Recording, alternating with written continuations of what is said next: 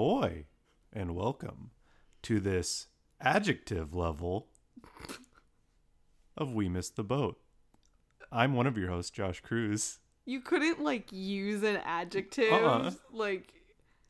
You couldn't have been this lovely episode, some sort of... No, I couldn't think of one. I'm bad at the game we're talking about today. Okay. I'm Michelle. Hey, what's this show about? This is weird. It's kind of weird how we've been doing this show for almost 2 years now, and yet you can never remember what We Missed the Boat is about, Josh. You really need to figure that out. I'll get there one day. One of these days. Well, in case you are just like Josh and don't know what We Missed the Boat is about, We Missed the Boat is a podcast about games that we or you or time forgot. We talk about games that we missed out on and we didn't play when they were cool, hip, or happening, or maybe they were never cool, hip, and happening, and we unearth them from the graves. They're not dead. They're very much alive. I guess graves isn't the right word. Listen, I don't have a script for this part. Maybe I should. We should make a script. Nah, I like doing this ad lib style. You never know what you're gonna get. As Forrest Gump's mom once said. But anyways, we take a look into the history of these games when that used to be cool or maybe weren't super cool. Because sometimes they're hidden gems that they, like Savage Skies. Savage Skies wasn't ever really popping off, but we talked about it because I really loved it. And it was pretty neat.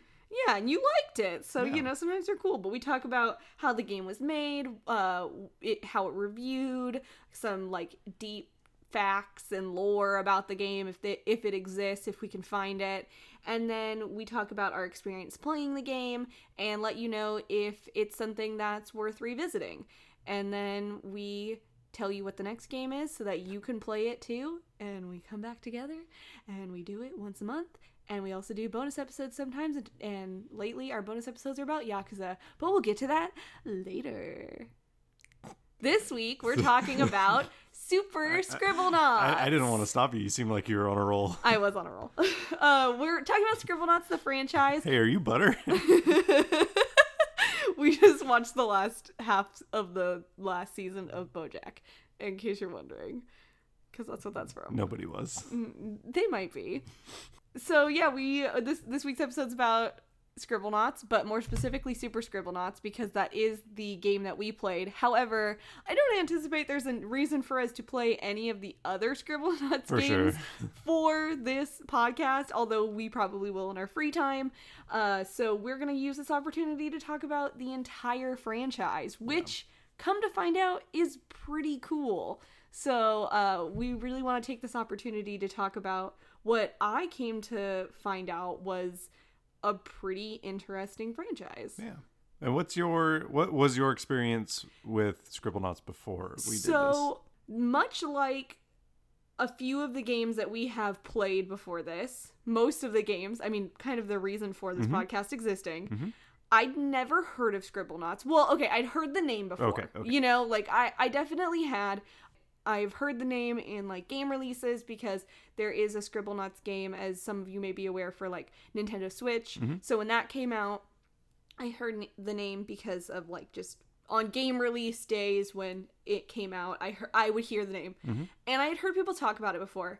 To be fair, I did get it confused with Snipper Clips, even though I know they're very different games. Sure. It was just one of those ironically, it was a word association I made where I was like, oh, they're kind of casual games.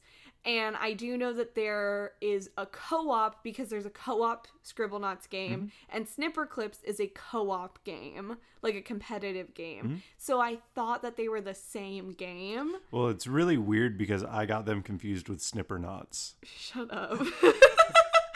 But anyways, I had never played them before, and I thought, prior to playing these games, I thought that my best friend had played this game before, but I texted him halfway through playing this game and was like, hey, this game is dope. And he said, what is Scribblenauts? And I said, wait, did you never play Scribblenauts? Are you not the person who told me about this game? And he was like, no, that was never me.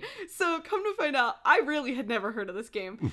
The only reason we played this game for the podcast, y'all, is because I went to a Goodwill and I said, can I look at the DS games? And I saw Super Scribblenauts and I said, $3? Okay.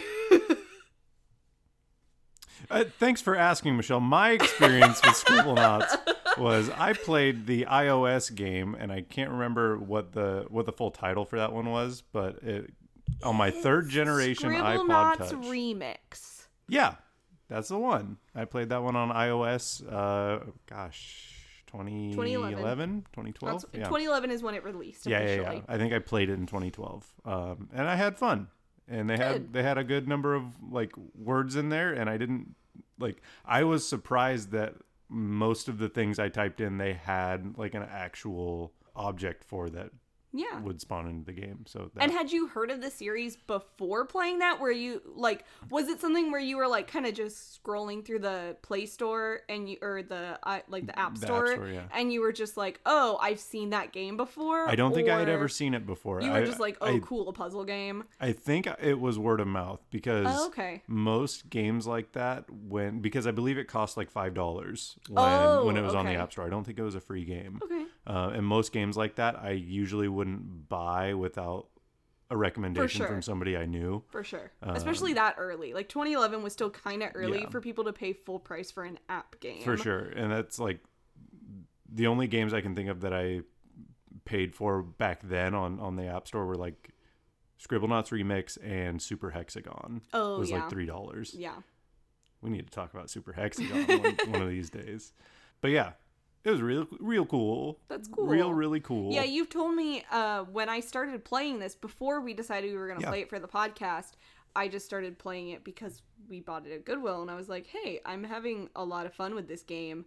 Maybe we should play it for the podcast. Mm-hmm. And you said, oh yeah, I've played a Scribblenauts game on my phone. And I was like, oh, really? Was that fun? And like, I just totally had no idea what the mechanic of the game was. I knew nothing about this series or how that it was so successful or anything. I thought in my mind that it was just some like cheesy cash grab game from WB Games this whole time, that it was just one of those things that they were like, oh, here's like some kids game that we can use to just like get some money. And really that's the extent of my knowledge. Like it was what I thought I knew about this series. And to be fair, not that I want to give the impression that it's a cash grab, but it is a good educational tool It is a good educational tool for kids and adults alike, because it really helps with word association and just kind of being able to think of different problem solving skills. For sure. Along the whole game. I think, and we'll get into this in a little bit, but actually it, come to find out, is just kind of a game for everyone. And that's the whole point, and that's part of what I really enjoy about it. So let's just kind of talk about it in case you are like me and have no idea what Scribblenauts is, or more specifically what Super Scribblenauts is and how it relates to the franchise as a whole. So Super Scribblenauts was originally released on October 12th in 2010 for North America on the Nintendo DS. It's a puzzle game that is described as emergent and is a mainly single player experience. However, there was an online level sharing ability on DS? On DS. Oh, no so way. You could create your own levels and you could actually share them online using the online capabilities of the Nintendo DS. Super Scribblenauts Maker?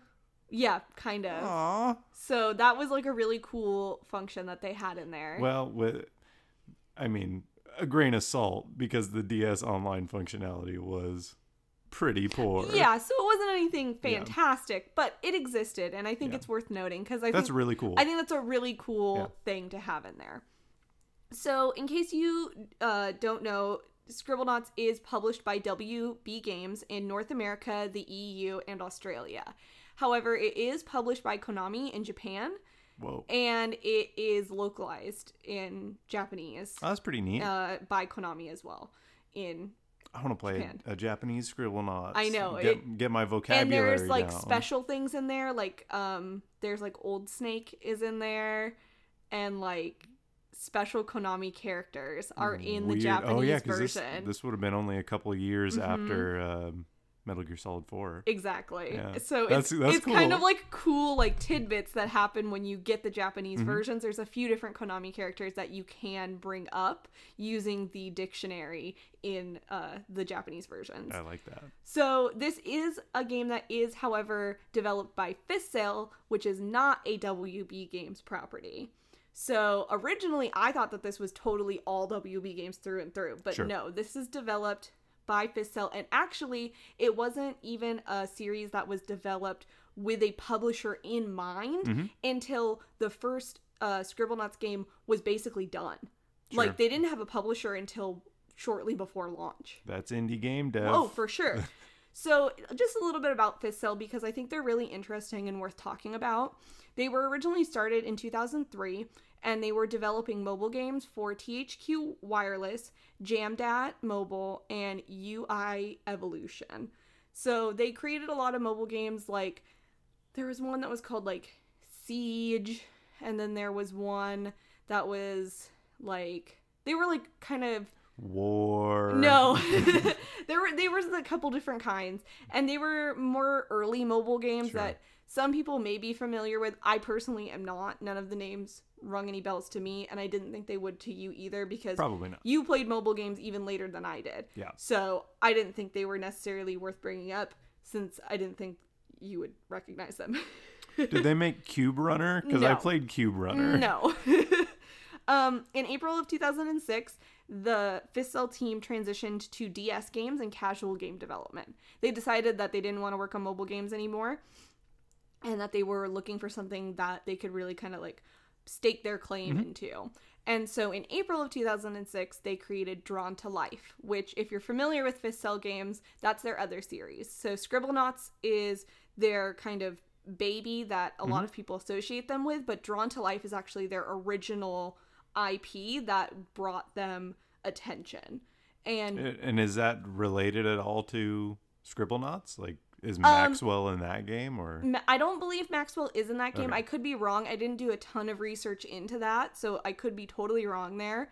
But Maxwell, or Drawn to Life is, and Scribblenauts do have some similarities, I believe. And Drawn to Life is like just as it did have just as much popularity in some ways, and went on to have a number of sequels as well, just like Scribblenauts did. And then in 2008, Fistsail announced another original IP, which was Scribblenauts, and then they later announced that WB would be publishing it. So they were basically done, and they totally had created Scribblenauts with this idea of, which we'll get into, like the whole idea of what Scribblenauts was. They created the mechanics, they were all good to go, and then they realized that it was kind of hard to market because it was such a unique idea, and were having trouble like figuring out how to pitch it to people. And they pitched it to WB, and they were like, oh, okay, we like the idea of that. And so Good on them. so they worked with WB, and Yeah. WB became the publisher for it and ran with it, and then they were able to make a bunch of other games. Yeah. So it worked out. They found a good publisher for it because they were able to fund it. So You said 2008 was the first? 2008 was the first. So Got it. Ew, what a weird sound. that was a weird sound. So Sorry. the Scribblenauts franchise doesn't really have a plot in any of the games. No. There's not like an underlying story or anything, but each game is comprised of different worlds that have their own levels of side-scrolling puzzles, and it involves creating objects using words. So it's a pretty straightforward mechanic, and it consists throughout the series and is present in the installment that we're talking about today, which is Super Scribblenauts. And in Super Scribblenauts specifically, there are 121 overall levels, plus 9 secret levels, and approximately 1,000 new words were added, and countless words were refined for this specific edition. And Super Scribblenauts is the direct sequel to Scribblenauts, which was the first, which came out in 2008. Neat. So we played the direct sequel. Yeah. We played Scribblenauts the second. Yes. Scribblenauts Junior. Talking about development for Scribblenauts as a franchise and kind of Super Scribblenauts a little bit, even though there's not much to talk about for Super Scribblenauts specifically because it's kind of like just a sequel. Yeah. The idea for Scribblenauts came to the creative director of Fistcell in 2007. Jeremiah, and I'm going to totally butcher his last name. Oh, for sure. But Jeremiah Slackza, I believe maybe the pronunciation. I don't know. I don't know, but I'm going to go with that. We're sorry. We apologize if we have butchered this. Sumimasen. Said that they wanted a DS game that could compare to the quality of Nintendogs or Brain Age, since those two games appeared to a wider demographic than the previous Fistcell games that existed. The idea of Scribblenauts was a combination of Mad Libs and a dream that Jeremiah had. The dream was, quote, being inside an Aztec temple and having to solve puzzles. One in particular involved 3 paintings, with the objective being straightening them and then moving on to the next room through a portal. End quote. He thought these concepts would be either too tedious or lack replayability on their own, but combined, he could create a good game if he took those 2 ideas of mechanics and put them together to kind of like make a hybrid of the 2 ideas. So he was concerned that it would be too technically difficult, though, to create a combination of like word puzzle Mad Libs with like the puzzle solving of like getting out of rooms and stuff. But he thought that it could be an opportunity to promote emergent puzzle gameplay. And so he was able to find engineers that could work on it and found some great technical engineers that could create exactly what he had in mind. Yeah. And that's how he had the team for Fistcell. And that's really cool. Yeah, because it feels great. It feels amazing. Yeah. The first game, from what I understand, didn't feel as great. Oh, okay, yeah. There were definitely improvements. So in Super Scribblenauts, they revealed better physics and controls after receiving complaints in the previous game's controls. The biggest difference between the 2 games is that Super Scribblenauts introduces adjectives, which were intended for the original. Remember, like I said at the beginning of the thing? But due to a shorter development window in the first game, they weren't able to add adjectives. So in case you're not aware, basically the way the game works is you get put in puzzle situations where you have to think of words and write down words to create objects from those words. However, the further you get in the game, you get into like harder puzzles where you have to come up with words that introduce the use of adjectives. So instead of making a shirt, you make a green shirt. Or instead of making a rose, you make a beautiful rose. Yeah. And you have to find different ways of messing with the adjectives to make different types of objects. Yeah. And it really can get kind of complicated. Yeah. And it can make it pretty difficult. And it really adds, I'm sure, to the back-end dictionary of everything. Oh, for sure. And I'm sure the possibilities become endless at some point. In the later, in like the 9th or 10th world, there's 10 overall main worlds. Yeah. And in the 9th or 10th world, there's a 3x3 square, and there's 3 open squares, and you have to match. Like, you have to fill those squares in with stuff that's all around it, and it does get really complicated. And it goes pretty in-depth with a lot of the things that you have to make. So there certainly are, like, just as hard as it is to play, I can't imagine how hard it is to build that when you have to think of all the different possibilities that someone might come up with. Because, like, even just playing it, I'm sure we only scratched the surface of possibilities that there are. You know? Like, I really tried to mess with it, but, like, I'm sure that I didn't think of half the things that you could think of, you know? So, yeah, it's definitely a hard game to build. And I think even though we only played the direct sequel, there were massive improvements that I'm sure we got to see in that. And it's kind of argued, I think that we may have played the best version that we could have played, because we played a version that was the direct improvements off of the first one without getting into any of the weeds of what became future ones, with like going into like any extra mechanics or too many words or too many extra things. It was kind of this sweet spot. And it ends up being that Super Scribblenauts is one of the most loved of the franchise. Mm-hmm.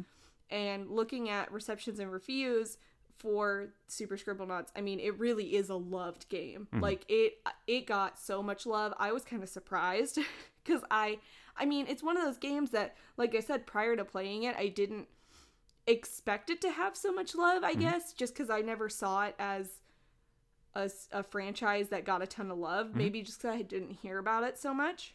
But overall, people really liked it because it made so many improvements on the original that were requested. So it was like people were asking for something and they got exactly what they were asking for. You know what I mean? Yeah. So people were just really happy with that. And they really liked the adjectives. That was like I can't imagine not having the adjectives. Yeah, I mean, it opened up so many doors to being able to solve some of the later puzzles. Exactly. Even when it wasn't an adjective level, mm-hmm. you could use adjectives to make an object that mm-hmm. helped you beat your level easier. Exactly. Yeah, I can't even imagine. I can't imagine.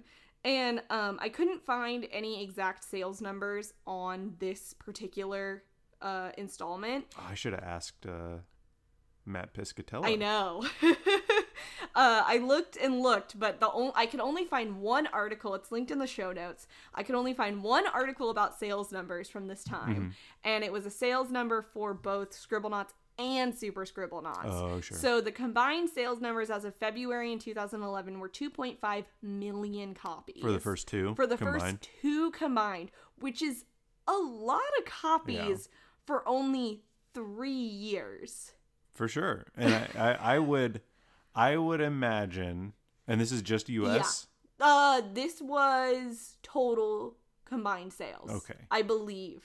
Because usually, just as far as like NPDs go, this was they reported these numbers. Okay, they reported these numbers. I would have, like, you'd have to think that the second one outsold the first one. You would have right? to because of the improvements. Yeah.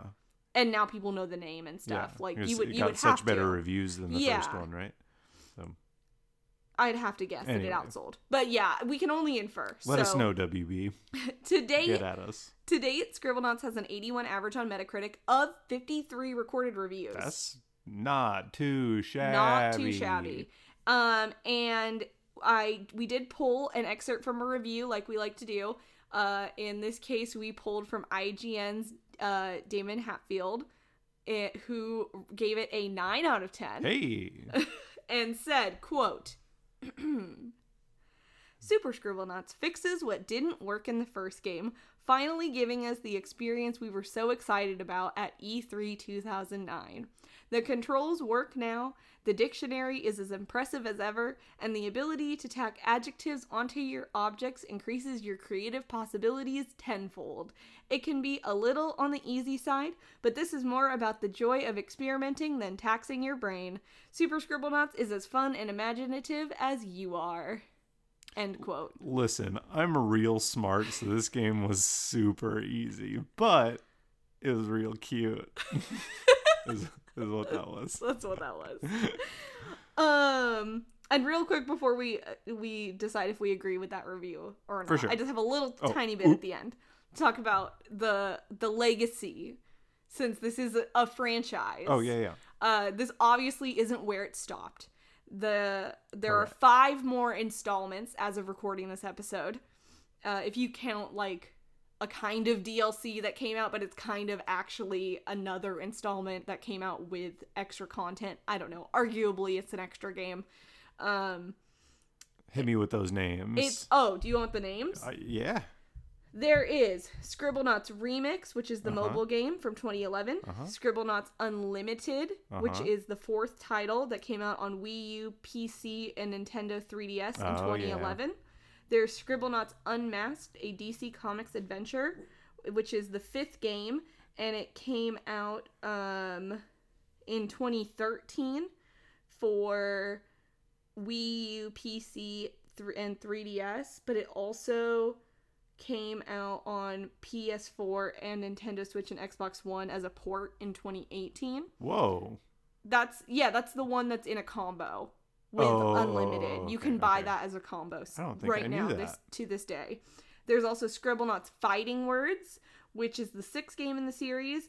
And it was developed for iOS in 2014. Oh wait, no, but it was canceled. Oh. That one was canceled. So there's actually only 4 games. Because then there's Scribblenauts Showdown that came out in 2018. And that's a competitive game. And it's on Nintendo Switch, PS4, and Xbox One. I might have to get Scribblenauts Unlimited if I can find it. We can get it on Nintendo Switch. You can get it in a combo for $40 as of recording this episode with the unmasked one. And it's 2 games in one. We gotta go. Yeah, that's what I was talking to. I gotta get that game. That's what I was talking to Name Drop my friend Zach about. He owes you a Coke. Yeah. All right. Moving on. Do we agree with that review? Wait, no, you got more? You got more? It's had a relative success throughout, other than a few bumps in the road. There's really only one. There was a layoff with some studio layoff issues that happened. That's always sad times. Yeah. Worth mentioning. It you never want to have to hear about that, and you never want to see it. And of course, our hearts and our thoughts always go out to, no matter when it happens. An unironic, you hate to see it. Yeah, like I always think of the people who, unfortunately, as a side effect of things that are out of their control in the industry, have to make sacrifices and lose their livelihood for creating amazing things for us to talk about. So I always, of course, want to acknowledge when that happens. So that has unfortunately happened as a result of this franchise at some point. So it's worth noting. And then, of course, aside from that, the only other big bump in the road that's happened is, on a lighter note, there was a lawsuit in 2013. Oh, and who was that lawsuit with? Nyan Cat. Ah, yes. When Nyan Cat was going on a lawsuit spree for a lot of people who didn't realize the whole joys of internet copyright. Yay. So that was going on. But other than those 2 things, really, it's been pretty smooth, easy going. So it seems like Scribblenauts is kind of here to stay. As far as I've heard, I kind of looked around. I didn't see any indicators that it's stopping anytime soon. Unless there's some glaring thing I didn't see. In which case, maybe Scribblenauts is over forever. But R.I.P. Maxwell. But Maxwell is a great little character, and it seems like, Scribblenauts is here to stay. Normally, this would be the part where we would talk about maybe if there were spoilers and stuff. There's no story. There's no spoilers this episode. So not just a fun little puzzle game. So just a fun puzzle game. So we're just going to spend the rest of this episode talking about our thoughts over the mechanics, if we agree with the reviews and stuff. Just wanted to pop in really quick just to let you know that there are no spoilers for this game, so you have nothing to worry about. In case you were worried. Well, I forgot about this until just now. There's a level in the last world where you're training to become a cop. And it's like, give Maxwell something that shows he's a cop, and I just wrote gun. And it's like, you did it. Move on to the next part. Okay, yeah, that was it. Spoiler for that level. You can just give him a gun. But so what do you want to talk about first here? I like all the words. No, something that I really liked was I had a thought at one point during the game to do like a mythical creature, or like more so like a D&D creature. And I was like, no, there's no way they'll have that in the game. And then later on, you have to like give a knight weapons to defeat monsters, and one of the monsters was a D&D monster. Yeah. And I was like, oh, okay, I could have done that. So that was really neat. It would be interesting to go back. I don't know if I will, but just to go back in and see what words register and which don't. Yeah. Just see how creative I can get and how much they can keep up with me, and how much I can press the boundaries. I would like to actually see a word list if there's a word list published somewhere. I would imagine that there is. It's got to be in the code, right? I've got to imagine that there is. But at the same time, I'm like, that would be such a long list. Oh, for sure. It's got to be a long list. Yeah. If they added 1,000 words just for this edition, how many already exist? Yeah. And that's not including adjectives and stuff. Yeah. And they refined words. I think I ran into a couple of issues. So, okay, I want to get these out of the way really quick. I had really only 2 real gripes with this game. Mm-hmm. And one of them is a gripe, and it's not a Scribblenauts related gripe, I don't think. I think it's a problem I have with word puzzles. Okay. Because I've had this... it's something about me. a little about me. I really like puzzle games a lot. Mm-hmm. Specifically, I really like word puzzles. Mm-hmm. Baba Is You. Oh, yeah. Baba Is You is like one of my favorite games. I wish we did video for this podcast so everyone could have seen my face just now, because I'm sure it came through in my voice. Yes. But yeah, for perfect example, Baba Is You is one of my favorite games. And I really like word games. I think they're amazing. But when done right. And I think Scribblenauts does it right. Mm-hmm. I really do. Mm-hmm. But I think that one of the problems I ran into is I was a little too ahead of the game sometimes. Sure. I can see that. And that's just a problem with word puzzle games. Is you have to learn how to play the game, which sounds stupid. I know, because it's you have to learn how to play the game, duh. Yeah. But you have to learn what rules the game is playing by. Mm-hmm. And it was just a learning curve that I kept thinking I understood, and then I was like, oh no, I don't. Because I would do something and be like, why isn't this working? And then I'd have to rephrase it 5 or 6 times and be like, okay, I guess that doesn't work. And then I'd put in a word that I was like, clearly this won't work because this is stupid. Why would this work? And then I'd put it, and then it would work. And I'd be annoyed because there was no logical sense to me why that phrase would work. Yeah. And it was just one of those things where it was like, okay, I get it. It's supposed to be a little bit easy because it is for a wider audience. So kids should be able to play it, but also adults should be able to play it, because some of those are hard. Some of those puzzles are pretty dang hard, okay? But some of them were hard because I felt like I had to not think while I was doing it. Yeah. I was overthinking it. Yeah, absolutely. And some of them were hard because I wasn't thinking enough. And so it was just this weird trying to figure out that balance. Well, there's your problem. You got to be thinking just hard enough. Smart is good. Over smart is not good. Thank you, Kit Boga. Did you get to the level where you have to steal a key from a sleeping dragon and dodge a bunch of lamps and boxes and stuff? No. Because I know you didn't complete the game, but you played. I didn't complete complete a lot the of game. The game. I played almost all of the game, and the reason I didn't complete the game is because I got annoyed with having to balance myself.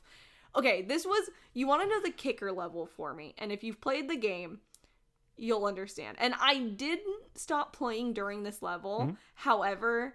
It soured your experience. It soured my experience to the point where I was like, I'll get to the end of this world, and then I'm probably done. It was the level where you're building the grocery store. Uh-huh. Okay, so... And if you haven't played... You couldn't think of enough groceries?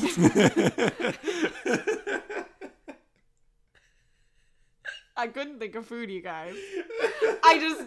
What are foods? So, Okay. In the grocery store. Yeah. If you haven't done the level, my explanation, I'm going to try to explain it as best I can. You're in a level, and it's a little room, and there's about, probably, let's, for the sake of argument, let's say there's 10 boxes. Yeah. And they're brown boxes, and in the game, if there's a box, you can interact with boxes. And the game tells you that this person has a grocery store and they need to fill the shelves of their grocery store. So you need to come up with grocery items to give them to put in their grocery store. So were you filling the boxes? So I was filling the boxes with groceries. Instead of putting them on top? Instead of putting them on top. And I filled every single box in that grocery store with a different item. And I wasn't completing it. Couldn't think of enough groceries. And I had a moment. I was like, am I this stupid that I can't think of enough groceries? I was like, how do they expect kids to do this? and in Scribblenauts, there's a system where you can pay like the in-game like currency. Yeah, and every time you type a new word into your dictionary, you get more of those little points. So I bought all the hints on that level, and all the hints were telling you different what groceries were. It was like, no, literally, you want to know what the hints were? It was, the first hint was like, most grocery stores have a meat, produce, and dairy section. Yeah. And then the second one was like, most grocery stores have other items like eggs, cheese, and something else. And then the last one was like, food. It was like, make sure your grocery store has specialty sections like junk foods, grains, and cereals. And I was like, oh my God, I can't do this. And then I started taking the items out. I was like, I had to start over. So I started taking the items out of the boxes. And then once I started taking them out of the boxes, it was like suddenly marking them. Yeah. And I was like, what's going on? And then all of a sudden I had it. And it was just one of those where I was like, what? Yeah. And it was, or like the other level that really not upset me, but just got me going. What? That's the wrong phrase. Oh boy. Was the one where it's like a Black Friday sale or something, and you have to bribe the people in line. Oh, dude. Okay. That one really got me going. I didn't understand what I was supposed to bribe them with. Yeah. So the first one, fun fact, will accept anything. Yeah. You want to know? You want to know what I did?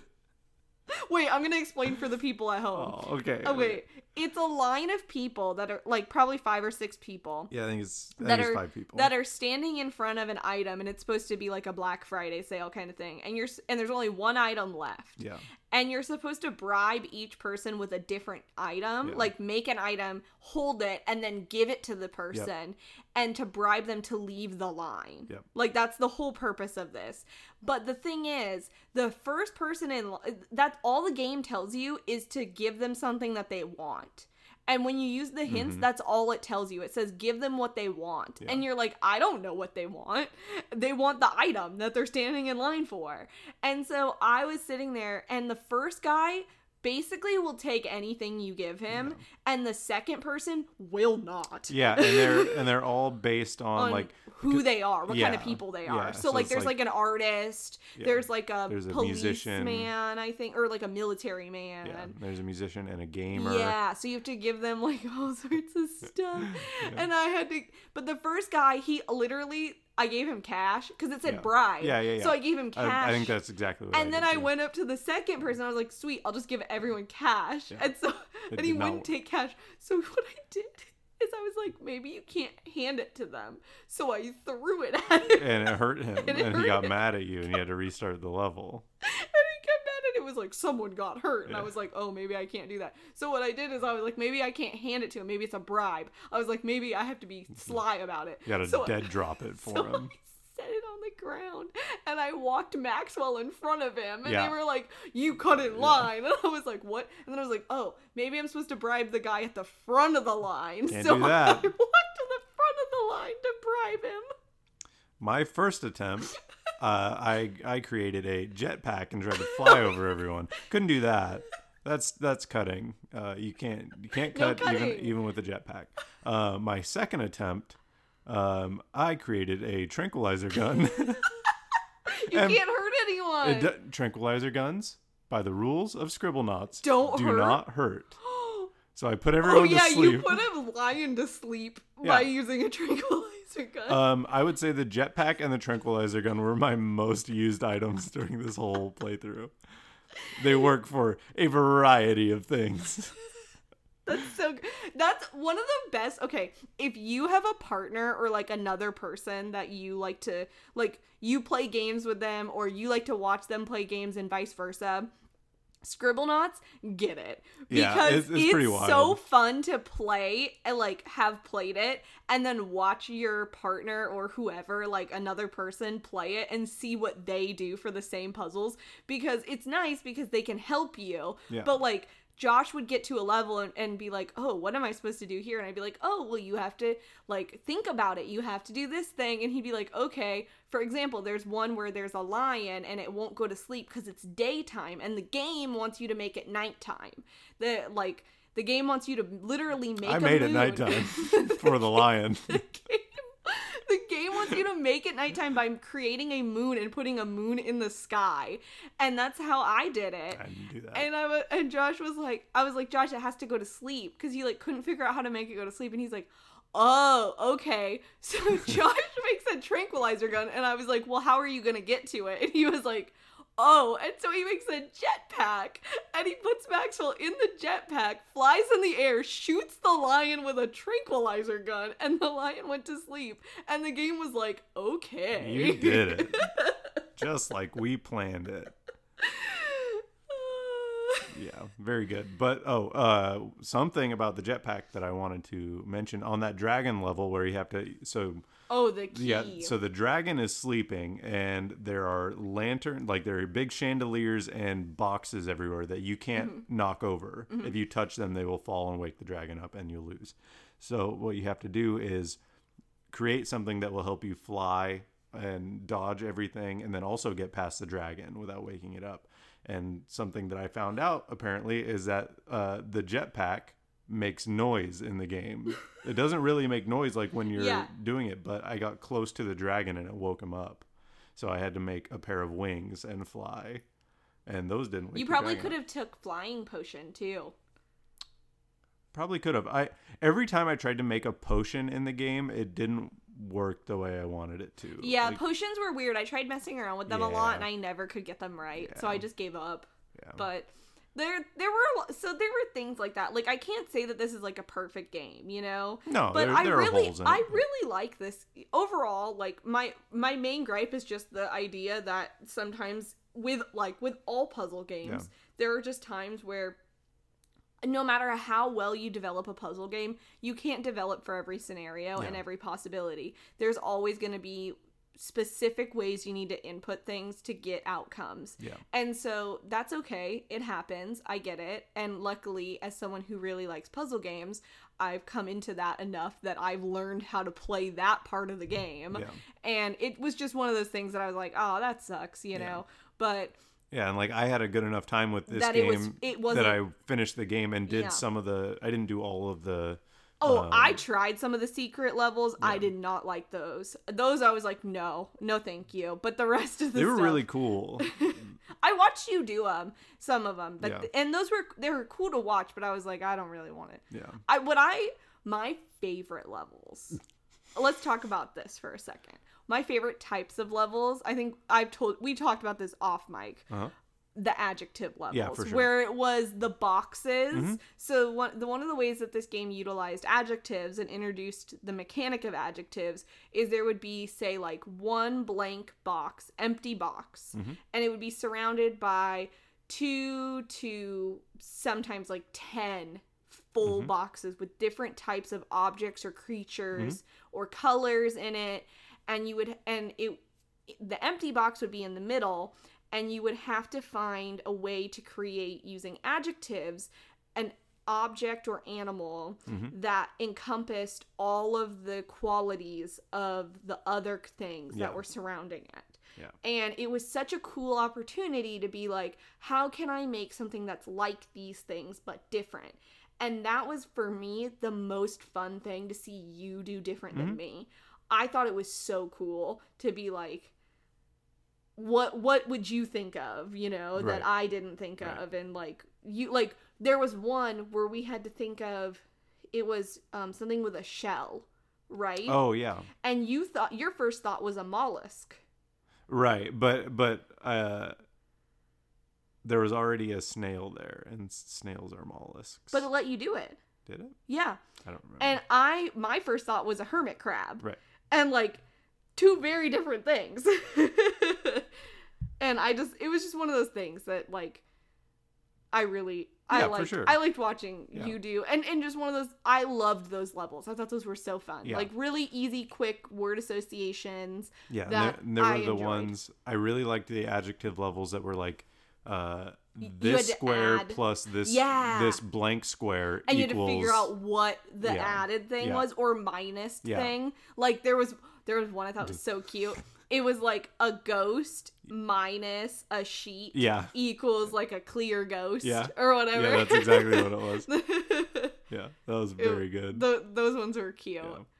But overall, I mean, I really think one of the things I really like, if you are like a creative person at all and you've never played a Scribblenauts game, get a Scribblenauts game. Because for me, as somebody who's like, I'm a writer, and it was so nice to use as like little pick-me-ups during the day between like writing, because it's a nice little like brain exercise that definitely. stimulates your creativity and really like gets you kind of like in a good mindset and everything. And I seriously recommend it. Like it's fun. You just have fun doing it. Like I can't really, if I had to just sum up this game, like I just had fun and like for sure. enough to the point where I like turned to you and was like, hey, I want to talk about this on the podcast because I like this game so much, and I so didn't expect to like this game. I just wanted to like check it out because I got it at Goodwill. Like it was just like, oh hey, let me play this for fun one day, and then it was like all of a sudden 5 hours later, I would stay up in bed playing it on my 3DS until like my elbow hurt. Yeah. And I couldn't stand it. Yeah. At like 1 a.m. So like, I was having a good time. Yeah, it's a really fun game. And I really want to get the one on Switch now because I'm enjoying this so much. And I'm sure we'll play it in our free time, like the more updated versions of it. And I seriously like can't say enough how much I like it. I would say with 100% without a doubt that I missed the boat on this game and this franchise as a whole. Like 100%. I for sure did. What would you say if you had to rate it out of 10? Would you agree with IGN's final score of a 9 out of 10, or would you give it a different score? I would probably be somewhere down in the 8.5 range. Okay. If I had to actually formulate my thoughts, but I mean, grain of salt. I'm not a game reviewer. Yeah. But like if I had to, from my experience with the game, that sounds right to me. I'd probably agree with a 9 out of 10 personally, just from my experience with the game. And my only gripe is really just a personal one that I have with puzzle games, and that's just like a vendetta against puzzle games that I have. Also, quick shout out, Matt Piscatella, former director of, I believe, what was his title? I think it was director of marketing and advertising for WB Games, currently with the NPD group doing research on physical video game sales in the United States. Very interesting. Follow him at Matt Piscatella on Twitter. He has lots of good info about the best-selling games for each month and for each quarter and for each year. It's very interesting. Yes, very interesting. It gives me my my numbers and data fix every month. It's good. It's good stuff. Well, is there any other thoughts that you have specifically about Scribblenauts? I think Maxwell is pretty neat. I think he's just Maxwell's a a cool little character. avatar. For sure. I don't see any downside. I think Maxwell's cool. Nothing special, but nothing. I don't know. Yeah, nothing crazy out there, but like, pretty all right. Yeah. I think a good mascot for the series for sure. Yeah, for sure. But yeah, it definitely scratched an itch that I hadn't that I didn't know I had. Yeah, yeah. I mean that I hadn't really felt since I played the last Scribblenauts game I played. I get the hype of Scribblenauts. Yeah. Like for people who really like this series, like I totally get it. Yeah. Now if there's another one announced, I will 100% be more interested and on board, you know, like, and keep an eye. And like I said, I'm going to get the one on Switch now. Yeah. I'm almost certain because I want to play more Scribblenauts and I want to see what it's like now and what it's turned into. Yeah, if you like words at all. If you like puzzle games, like word puzzle games, then this is for you. Yeah. Just that's it. That if you like those, great. If you don't like those, then don't play this game because that's all it is. Yeah, if you're coming in thinking about numbers, you're not gonna have a good time. You're not gonna have a good time. Well, it's time for everyone's favorite segment. Michelle tries to get an eyelash out of her eye. The long beloved segment. All of our listeners tell us we need more of those eyelashes out of her eye. I know.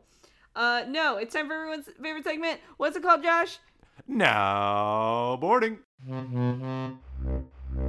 Okay, it's time for everyone's favorite segment. This is now. Oh, I hit the thing.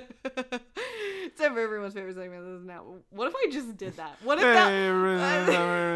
What if that was my podcast voice? I was like, "Hello, everyone. This is me, Miss Bud, and my name is Michelle."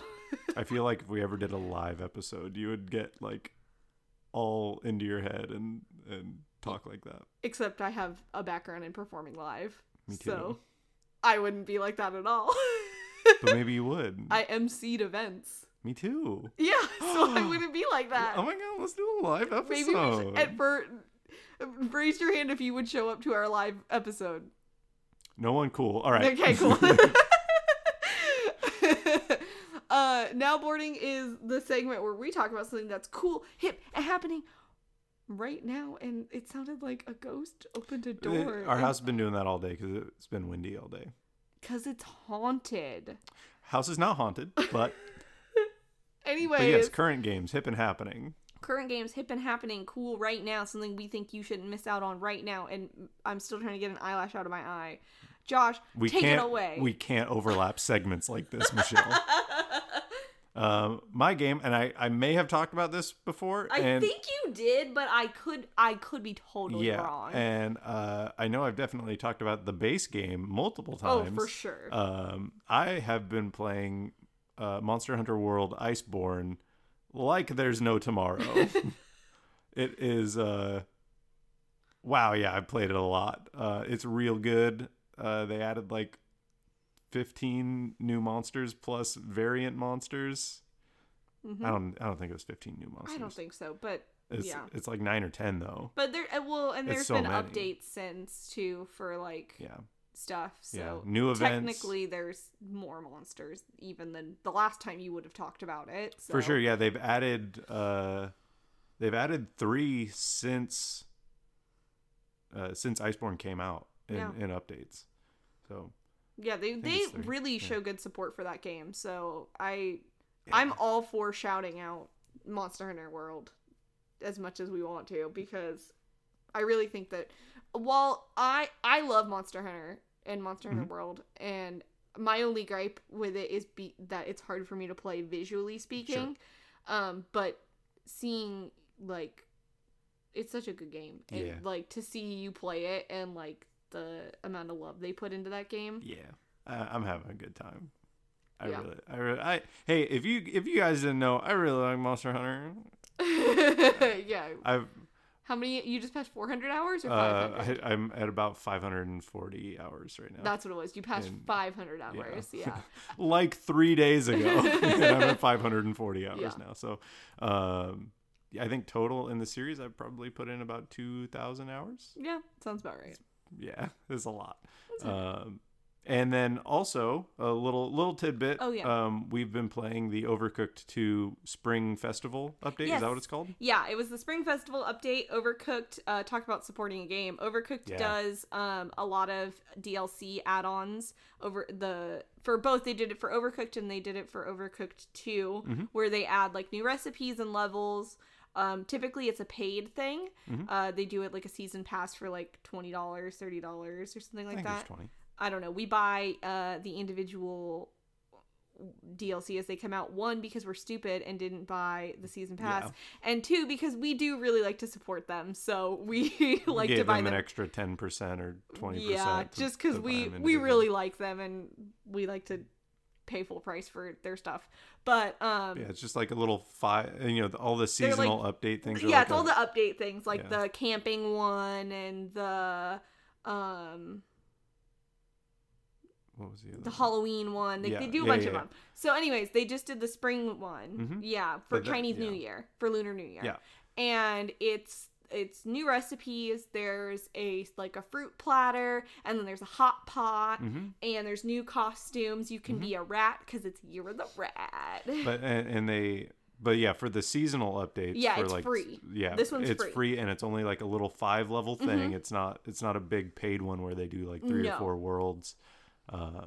It's just a quick little. It's just quick. We did it in one night, except for the last level. Yeah, we're saving it. Yeah, we haven't done the last level yet, but we did the first 4 levels just in like 45 minutes, and it was a fun little hop back into Overcooked. Yeah, we always love to do that, and if you have Overcooked 2, it's a totally free update, so I highly recommend just hop in there and update your game and play it. They're not too hard, these recipes. They're a little bit tricky, but nothing like if you've played Overcooked 2 at all, they're nothing compared to what it turns into in Overcooked 2. Especially in the later DLCs. Yes, the later DLCs are really hard. So, this is nothing. It's just a nice fun thing to get into to celebrate Lunar New Year. Yeah. So if that's your thing, then go right ahead and do it. And it should be, because you get to make some really cute little foods. And there's a luck dragon in there. So and he gets in your way, and he gets in your way, and he really makes you mad. But then you're like, "Thanks, Luck Dragon." I really misunderstood you at first. In another world, we could have been friends. What about you? My game, full disclosure, this game was provided to me for free. Oh yeah. Full FTC. Don't get on my back, FTC. But as some of you may know, I write reviews for Gamer Escape, and full disclosure, this code was provided to me from the publisher. Who's the publisher on this? I don't know. Actually, it was provided from the PR agency. But but anyways, it is the Jim Henson's Dark Crystal. What's the full title on this? It's like the Dark Crystal Resistance. Hold up, I'm looking it up. I have it in my notes somewhere. Is it Age of Resistance? Age of Resistance. Yeah. Dark Crystal. Okay, so the full title is the Dark Crystal Age of Resistance. What's the word? What?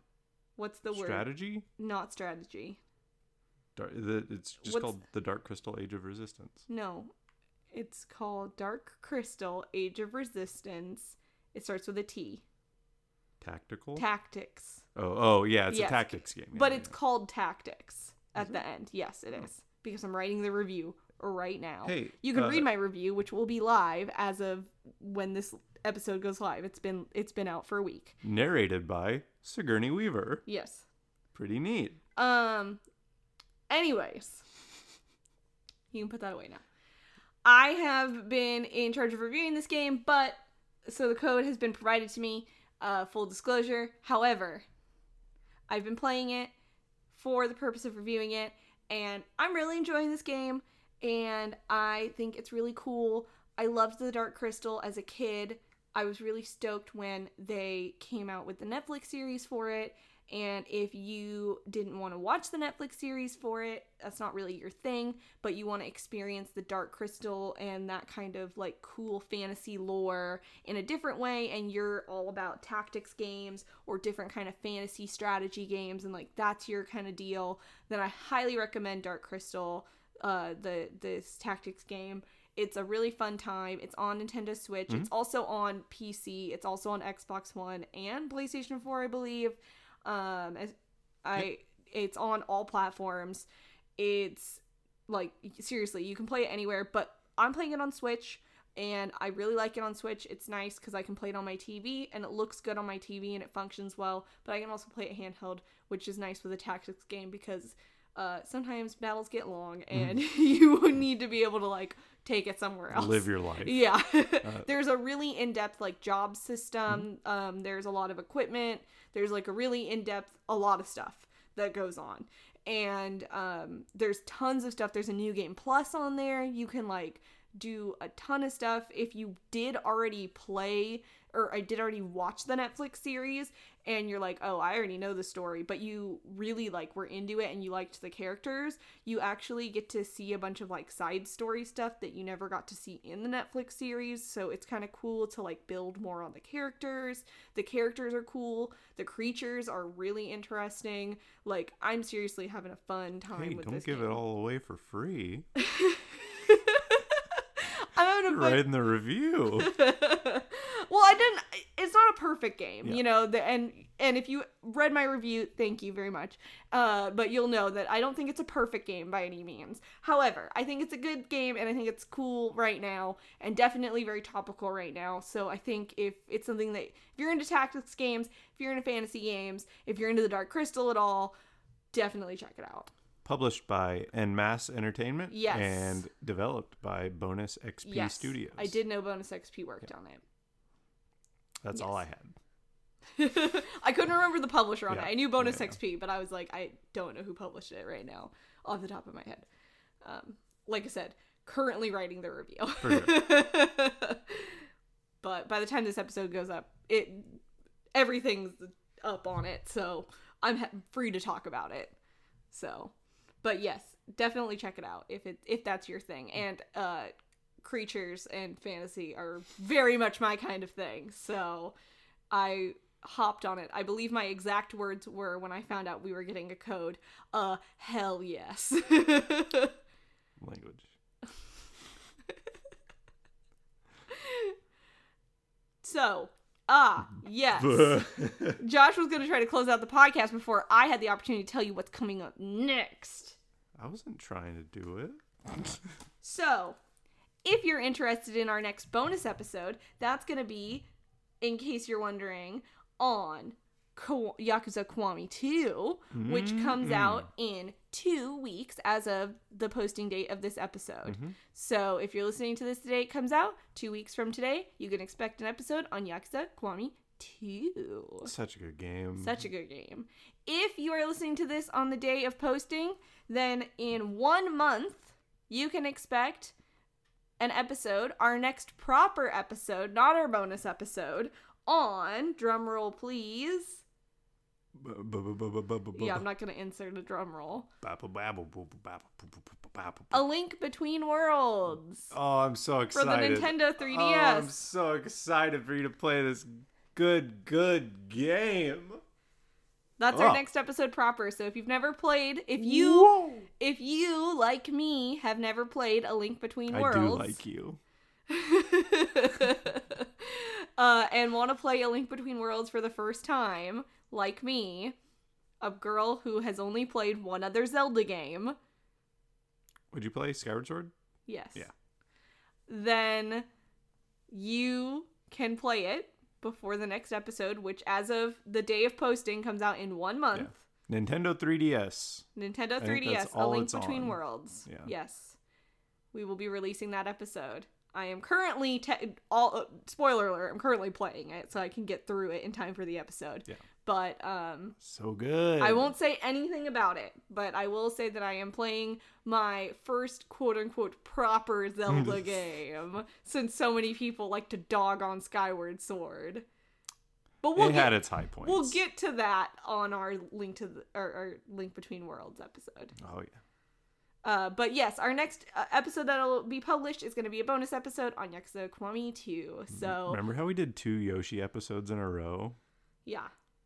That was nice. I liked that. So, that's all. So look forward to that next bonus episode. And until next time, Josh is going to do the outro. Hey, listen, folks. Hey, it's me again, Josh. At the end of every podcast, I come in and I say a few words just to close us out. And this week, I'd like to interrupt this broadcast to tell you, please review us and rate us on your listening platform of choice. And please also follow us on Twitter @MissBoat or email us with your next game suggestions.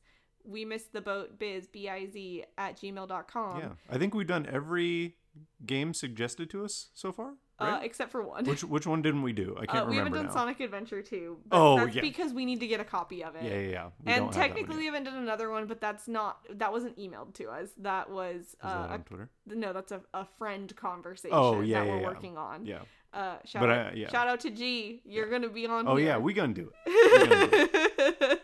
But yes, please suggest games to us. We will do the game that you suggest. We promise. We swear it. Just email it to us. But if you could please rate us and share us with your friends and tell everyone about podcasts. Yeah, so that we can do more cool stuff, because we're trying really hard to do some like really cool things, but we need your help to be able to do those really cool things that we want to do. So we don't spend any money on advertising. It's all word of mouth. So if you have any friends that are into video games at all, or just into cool voices like mine, and also mine, and how's that? And also people with one eye like me and Majima. Yeah. Anyway, can I do the ending thing now? Yeah, now you can do it. I just realized that I didn't mention the Twitter or the email at all this entire episode. You didn't. So I had to do it. I know I had to do it to them. I know that you had to do it to all of them. Hey, y'all. Hey, me again here. So I know we just spoke, but I just wanted to come in here and say something. That's politics for you. Bye.